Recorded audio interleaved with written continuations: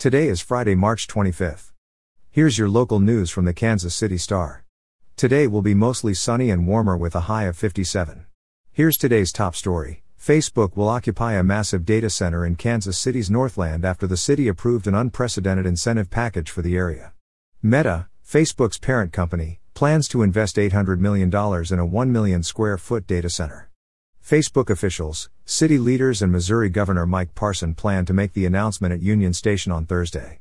In Kansas City's Northland, Meta plans to employ up to 100 permanent employees.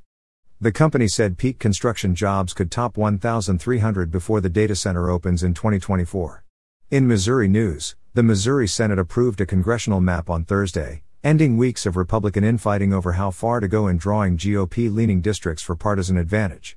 The map, approved in a 22-10 vote, was the result of a compromise among Republicans, including between GOP leaders and some members of the Conservative Caucus, a hard-right group of 7 senators who had filibustered previous proposals. The district lines are expected to preserve the state's current mix of 6 Republican and 2 Democratic members of Congress, falling short of the Conservative Caucus goal of 7 Republicans. A 7-1 map, as senators called it, would have required gerrymandering the Kansas City area 5th district, long held by Democratic U.S. Representative Emanuel Cleaver. Instead, the map consolidates the district into the Kansas City area and eliminates its rural communities, which currently stretch into central Missouri. The map significantly redraws the St. Louis area 2nd district, held by Republican U.S. Representative Ann Wagner. Instead of the blob that it is today, its new claw-like shape stretches from the St. Louis metro into southern Missouri, in hopes of making it more Republican. The map also places Fort Leonard Wood and Whiteman Air Force Base in the same district, a major goal of Senator Denny Hoskins, a Warrensburg Republican and Conservative Caucus member. And finally, in development news, a new entertainment district, complete with a Ferris wheel, outdoor movie theater and sand volleyball courts, could be coming to Kansas City.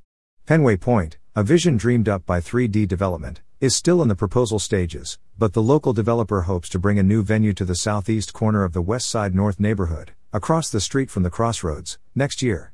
Advertised as a green urban playground, the space could also include a beer garden, brewery, space for yard games, grill station, dog park, pickleball courts, bocce court and a couple hundred parking spaces, according to a brochure laying out an early vision of the plan.